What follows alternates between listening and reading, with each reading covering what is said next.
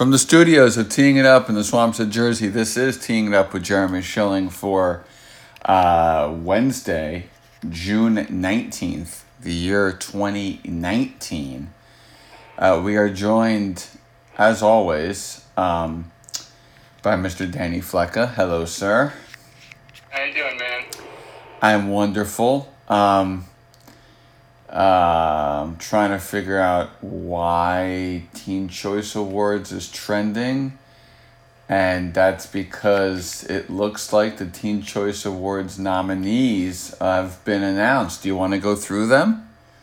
I'm good. That's not something I'm going to be watching. No, you're not. You're not interested in that? Okay. All right. This is one of my favorite games to play with people who I have on for random topics. Do you know any reason why blank is trending on Twitter? Cracker Barrel is currently trending on Twitter in the U.S. Do you know why that is?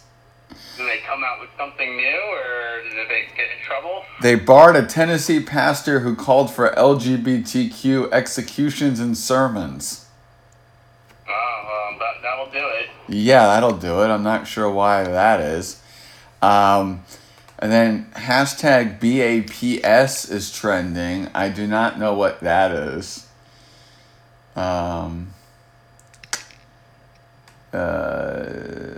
Okay, it's the name of a new collaboration with Nicki Minaj and Trina Rockstar called BAPS. Interesting. Nicki Minaj is a very interesting person. And then, also trending, and maybe you can explain this one, because I haven't seen it yet, I just got home. Scotland versus Argentina. Scotland goes out of the Women's World Cup after a retaken penalty? Yeah, it might have had something to do with VAR. I actually saw a game earlier in the Women's World Cup between Jamaica and Italy. There was a penalty kick for Italy. They took the penalty kick. The Jamaican goalkeeper saved it, but as soon as it was done, they reviewed it, and they noticed with the VAR that the goalkeeper had stepped off the line prior to the referee blowing the whistle, so they retook the penalty kick, and Italy ended up scoring on it. And I'm trying to... In a situation like that, where either like the kicker or the goalkeeper left too early, and just did the video review system, they had them retake it. For those out there who are not big-time soccer watchers, what is the current use of VAR? Because I thought the previous use of VAR was just did the goal go in or not, and was the person offsides or not. So what's the full use of VAR these days? So it's a complicated subject for me, at least. You know, it's something that in scenarios in soccer, just like in any other sport, you know, you want the officials to get it right. You want the video to show inclusive evidence that the call can get overturned. So in regards to offside is done by VAR. However, there is no overturning or anything like that. So basically in soccer, an offside is when the ball is going to an attacking player, and that attacking player is past the last defender on the team. So what the video review system automatically does is draw a line and on the furthest point of the body part of the defender, and if any part of the attacker is past that line, it is automatically offside. So there's no like real review with it. They'll buzz in and they'll just say offside. You can't really challenge it, can't really do anything about it. So that's pretty straightforward, cut and clear. The one issue with that is that they've instructed the referee to not raise the flag right away. So when the assistant referee isn't raising the flag right away, the play continues, and on that you could have somebody score a goal, or you could have an injury, or maybe you have a play where there is another penalty or something like that. So that to me is a terrible system. You should either call it offside or not call it offside. But the video review, the assistant referees have been notified not to raise the flag right away, kind of let it play on. Very similar to what you see like in basketball when they take three-pointers and then, at a commercial break, they review it to see if it's a two-pointer or a three-pointer. It's kind of a similar situation. Then the video review system is supposed to come into play for, handballs. If a foul has occurred outside the penalty box, did it incur inside the penalty box? Situations like this on a penalty kick. It's, though, to me, taking a little too long to review the plays, and like any video review system, the slower you make the replays, the worse everything looks, and you kind of take away from the flow of the game. Well, lo and behold, it was that same reason that stop was disallowed. The goalie did leave. Her foot was off her line before the kick was taken. The Argentinian player, whose name I will not attempt to pronounce, Florencia Bosengundos, made her second kick, and it helped for a three-goal comeback for Argentina to tie Scotland and ultimately knock Scotland out of the Women's World Cup. Yeah, I mean, it's a game of inches like in any other sport, and the problem is as a player, you have to now, figure out a way to play the way you've been playing without getting these types of situations to occur. Because I can tell you what, before video review system, I wouldn't doubt that at 50% of the penalty kicks taken, the goalie left early. So, it's a microscopic detail that when you review things over and over and over again and slow things down frame by frame by frame, you're going to pick up on these things. So it's part of the game now, just like in every other sport. So it's just something we have to get used to as viewers. And that's what I was going to bring up in terms of our conversation last week about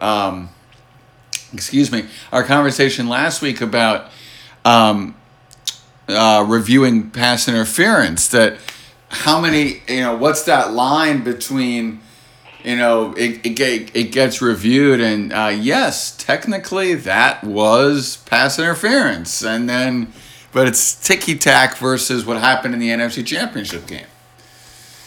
Yeah, it's tough because as an official, and the one thing in soccer too, in bigger games, they have a fourth official that's on the goal line to help with these types of calls. And if you're not making these calls live, and then you have somebody in a booth reviewing them, it takes away from, what are these referees watching? What are they calling? What are they seeing? And why aren't these things being called live? And it's almost, allowing for results to be altered. And in this case, the result was altered. You had a stop on a penalty kick, which is extremely hard to do. And they, most likely when you go back up again, you're not going to miss the second time. So it's a fine line. I don't know where that line is or how people are going to govern it. But again, as a viewer, it's something you have to get used to, and you got to hope that as these systems become more ingrained into the culture of the games that we watch, that they find a process that allows us not to have to worry about every single play being reviewed or stoppages, etc. So it's a new thing for soccer. They've been slowly rolling it out based off of leagues and tournaments, etc. So we'll see what happens. And I know that the Premier League, I think, will be having it next year. So I think all the major soccer leagues and tournaments will be utilizing it. So it's going to be interesting to see how that affects any sort of title races, games, etc. So we'll see. And to your point about how this is a whole new world, Grant Wall from SI and Fox, test tournament for VAR in men's soccer before the Men's World Cup was the Confederations Cup, among others. There was no test event for VAR in the Women's World Cup, and 99% of the on-field officials in the Women's World Cup are different than the Men's World Cup. Yeah, so you're putting referees in a situation they're not used to. You're putting players in a situation they're not used to. Unfortunately for the women's game, there aren't as many tournaments leading up to the World Cups, like in the men's game. So, utilization of that type of technology or review system hasn't been used. So, it's interesting. It's unfortunate that a result was changed because of it, that the team had to go home early. But it's part of the fabric of the sports viewing culture now. Every single sport now has some sort of video review system that they're utilizing, and we see it work sometimes, we see it not work sometimes, and it's just going to be how these governing bodies utilize, their mistakes and make them better, or they just scratch it all together. I don't know, but I don't know where that line is, like I mentioned, but it's something that has to be figured out if it's going to be utilized on a day-to-day basis. Talking to Danny Flecken in his weekly appearance on Teeing It Up. This was a great win for the Yankees today. They sweep the Rays. They win 12-1. They put up a 6 spot in the first inning. Snell can't get out of the first inning. All 6 runs are charged to him. And when position players have to pitch for the opponent, it's a good day for the team that you root for. CC gets his 250th career victory. And basically, the entire Yankee lineup, except for Cameron Maybin, got a hit today. At least one hit, and that's when and Luke Voit, these starters. That's when you know it's a good game, when basically your whole lineup. Plus Aaron Hicks. All right, let's try it again. Everybody except Voit, Hicks, and Maybin got a hit today. That's when you know it's a good day. Yeah, the Yankees, as we talked about last week, were kind of stumbling a little bit after that Red Sox series.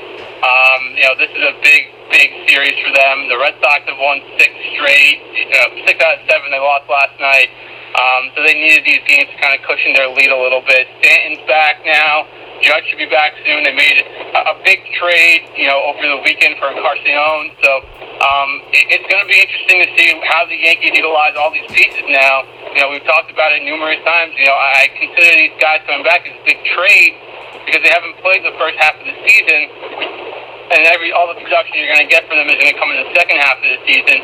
I feel for some guys on that team like Clint Frazier, who was moved to make room for Encarnacion, and that to me just screams that he's being dangled in trade bait. They're going to probably use him to get another starter because that's one part of this team that you really need to solidify.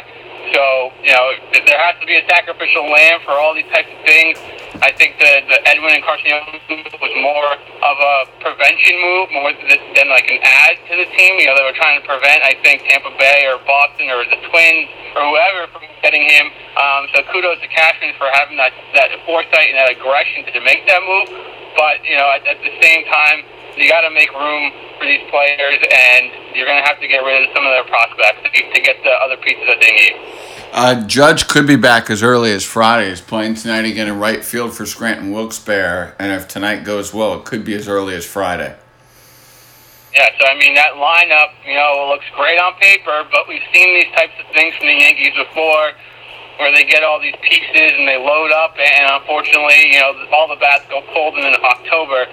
The hope is that this lineup becomes deep enough that you can't pitch around it, you can't manipulate your bullpen to get the matchups that you want, and then you have a threat every single time somebody comes up. And realistically, based off of paper 1 through 9, this might be one of the best lineups, come August, September that has been rolled out in a long, long time. So the hope is, from a fan perspective, these players stay healthy, they stay consistent, and you get the production from them that you need in October. So basically, what Brian Cashman appears to be doing when Judge comes back is it'll become Judge every day, Stanton every day in the outfield, and Hicks. Gardner becomes pinch running and defensive and the fourth outfielder, and Encarnacion and Voit, and someone else, I forget who offhand, trade being DH. It's an interesting situation in the sense that not only is Clint Frazier potential trade bait, but Brett Gardner could be potential trade bait. Yeah, I don't think Gardner's going anywhere just because he's a Yankee through and through. This is probably his last season with them. I don't know what type of value he necessarily brings back if he's not on the Yankees for another team. He's one of those guys that he's more valuable on the Yankees than probably any other team, just given his tenure there, his stature in the clubhouse, etc. So I don't know what type of value he has. But you could look at guys that maybe you didn't think about possibly moving, and one of those guys could be Didi. He's on the last year of his contract. Given the emergence of Torres, LeMahieu, and Urshela, maybe he's somebody that gets dangled out there, for a pitcher. But Gardner, I think, is safe. I think, all the names that you mentioned are safe. I just think I think of guys like Clint Frazier, and even guys too like Luis Sessa and Domingo Germán. Guys who have contributed to the team this year that might be luxuries for the Yankees, but really assets for other teams, and could fetch them. A starting pitcher with a year or so left in their contract that they can hold and have in control, and then figure out if they wanted to re-extend them. And Encarnacion and Voit will share first and DH, and that's how that will work.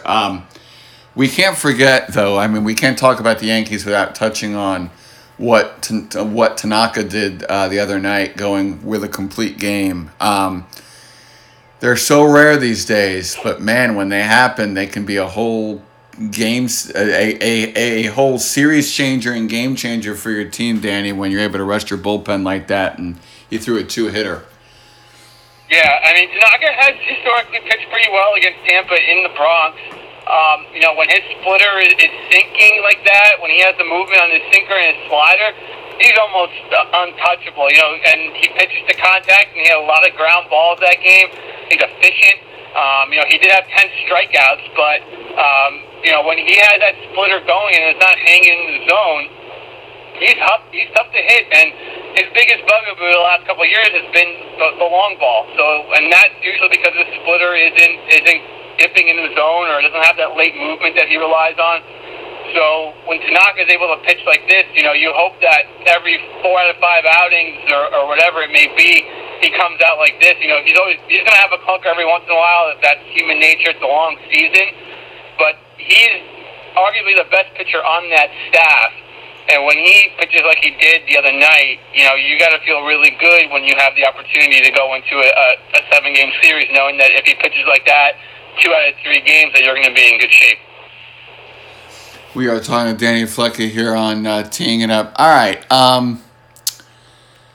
let's go back to soccer for a second. What's up with Stars misbehaving? Now we have Neymar. He just has been there 2 years. Now they're talking about trading him. We talked about this online and off air. But for the folks out there who don't understand, is this equivalent to Antonio Brown wanting out with years left on his deal? Is this equivalent to what Anthony Davis just did, getting out of New Orleans? Like, what is this equivalent to? And what Neymar... I mean, it sounds like it's the manager or the owner having the issues, not the player. But what's the American sport equivalent? I kind of compare him to Lonzo Ball. And the reason why is that his agent is his dad. And he forced his way out of Barcelona to go to PSG. He's been there. They haven't won anything. He's gotten hurt. He's missed big games for them. And to me, he's might be one of the biggest, waste of talent right now that we've seen in soccer, at least, in the last, 10 to 15 years. He can't stay on the field. When he's on the field, he plays his own brand of soccer. He's very tough to build a team around. He wants to go back to Barcelona, and I think a lot of that is because he does not want to be the guy. He doesn't want to be the face of the team. He wants to play off of other players. So, I mean, I compare him to Lonzo Ball in that situation, but it also kind of reminds me a little bit of Kyrie Irving. Kind of bitched him on his way out of Cleveland, didn't want to play with LeBron, wanted to get out of his shadow, goes to a team where he has the opportunity to be the guy, gets hurt, sees the team succeed without him, comes back, and kind of just backhand compliments everybody else on that team, and eventually, he won't be on that team, come October. So, kind of a mix between Kyrie and his attitude and the way that he, approached things, and Lonzo with, his dad being very involved with his day-to-day business life and how those things occur for him. So, you can kind of mix the two together and you have a situation that Neymar has found himself in. Talking to Danny Flecka here on Teeing It Up. Why is this a case of stars being paid too much money? In a sense, is this almost Neymar being and all these soccer guys whose transfer monies are just absurd? Is this a guy who's basically worked his might, earned his keep, and now is just living the high life and not caring? I don't know if it's that. Soccer is one of those sports where, I was listening to the radio the other day, and they were talking about, the Forbes 100 top earning athletes, and, the top 2 athletes, we're soccer players, and no one here really talks about soccer or cares about soccer. But when you're a global sport or a global brand, you need that type of marketing, and that's what these guys really become at the end of the day. Messi made $120 in endorsements. Ronaldo made $70-something million in endorsements. And eventually that trickles back to the club in some way, shape, or form, whether that's jersey sales, merchandise, tickets. They go on their summer tours, for preseason, and they expose it in that way. And that's what Neymar is. At the end of the day, he's a great marketing campaign for any soccer team that he's on. So I think when that much money is involved and that much exposure is involved, you as an athlete want to be in the best situation possible. You might not always find yourself in that situation. I think that's what Neymar felt. He went to Barcelona, was not one of the best teams in the world. They was one of the best players in the world. Barcelona's not a bad place to live either. Think about it that way. And he wasn't free for whatever reason. He thought he could do it on his own and get out of the shadow of Messi. He did that, and he went to a team that unfortunately plays in a subpar division. They don't necessarily play the best brand of soccer when in tournaments, and he thinks that he needs to team up with people to maybe get to the place where he wants to professionally. So I just think at the end of the day, I mentioned Kyrie, where it's like, the grass isn't always greener. Sometimes you have to deal with a little adversity, mentor younger players, mentor people that are coming up through the system, and work with the coaches and figure out a way that you can best utilize not only your talents but your team's talents to get yourself and your team to the places that you want to get. So, he's most likely going to be on another team this season. Where that is, I don't know, but there's, I just think that these players sometimes just can't handle, the adversity that comes along with maybe leading a team or being the guy. Talking to Danny Flecky here on Teeing It Up. Thoughts on the Anthony Davis trade? I thought they gave up a lot to get him. Four first-round picks. However the NBA works with these picks, I don't have a clue. But, they gave up a ton of picks for him. They gave up 3 players as well. And they're now scrambling to make cap space for another max contract, whether that's Kawhi Leonard, Kyrie Irving, Kemba Walker, whoever that might be. So, the Lakers, I think, are in a situation where they are just like, enough's enough. We've been bad for a while. We need to maximize on LeBron's prime, whatever is left of his prime, and make a run here, especially, I think, given that Golden State's kind of in shambles. So, the West is going to be an interesting situation next year, not only with the Anthony Davis trade. Utah made an interesting trade today. Yeah. Golden State's going to find themselves in a situation where they could be rebuilding or they could be reloading. So it's going to be interesting to see how it all plays out. But I think for the Lakers, this was a move of win now. We have LeBron for 3 more years. We have AD for 1 year at least, and maybe even more. And then if we can find another piece to throw out there, we have a good of a shot as anybody else to win the title. So I can see why they made the move. They just need to now capitalize on that move and see what happens. Yeah, that was a case of you've got to win during this window for LeBron, and that's a move you had to make, and you get somebody at his peak, and now they're trying to be able to acquire somebody, as you said, for the max money. What's the Boston radio sentiment about Kyrie? They want him gone. They wanted him gone. He is gone. So they got their wish there. I think the bigger domino that's fallen has been Al Horford. And you go from a team in the Celtics that was, had a 5 or 6, 7 year window, with the pieces they had going into 2017 with Kyrie coming, Gordon Hayward, Tatum, drafted Jaylen Brown, some good complementary pieces that they had.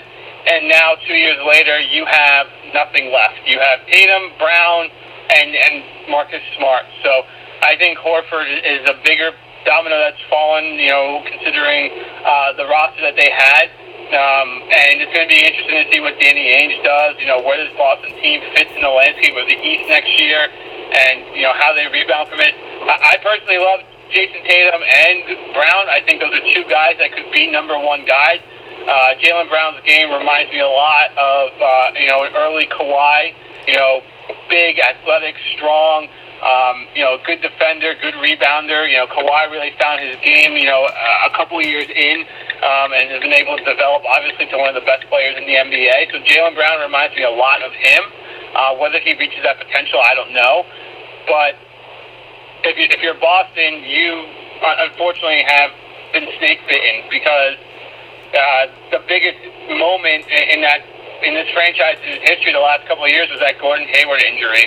And, unfortunately, that is something that can't be rewritten. And I think a lot of what's happened has been because of that injury, and they've been unable now. They weren't unable to capitalize this year on anything they had going. And if they win this year, if they were winning, or if they have gotten far, maybe Kyrie's tune changed a little bit. You're able to see that you can play with the players that you have, but unfortunately that didn't happen. So Boston's left, scratching their head and trying to figure out what their next move is.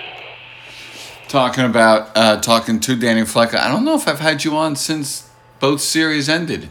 Was last week's show after St. Louis won that title? I think we taped on Wednesday night, which was the Game 7 of the Stanley Cup Finals. So just briefly wrapping up, your thoughts on Game 7 of the SCF and Game 6 of the NBA Finals. Yeah, so Stanley Cup Finals really came down to one play, and that was Brad Marchand right before the end of the first period, dogging it. On a turnover in the zone, he barely checks the guy, then goes off the ice, allows St. Louis to have an odd man break, and then they score the second goal with 6 seconds left before the end of the first period. That was a backbreaker. Boston was never going to recover from that, and then unfortunately they lost. And then in Golden State, that was a hell of a game. But when when it was happening, you and I were talking, and Klay Thompson's unfortunate injury basically killed that game, and that was it. Golden State for 5 years had some of the best luck, you could say, of any team that's ever played. They played Cleveland in the first series back in 2015. No Kevin Love, Kyrie Irving gets hurt at the end of Game 1, and they're able to take that series. They got Kevin Durant, and he's able to, help them win 2 titles. But unfortunately, this series, everything that could have gone wrong for them went wrong, and Toronto was able to capitalize on it with great performances by guys like Fred VanVleet and Kawhi Leonard. So kudos to them for being able to do that. Yeah, kudos to that. Kudos to that task. The way that game started with Kyle Lowry was really impressive, and then obviously, Klay going out is a shame, and it changed the whole dynamic of that game. And Fred VanVleet sent them on to a title. Danny, thank you as always for coming on Teeing It Up with Jeremy Schilling. Anytime, my man. Have a good night. You got it, and thank you all for listening to Teeing It Up with Jeremy Schilling.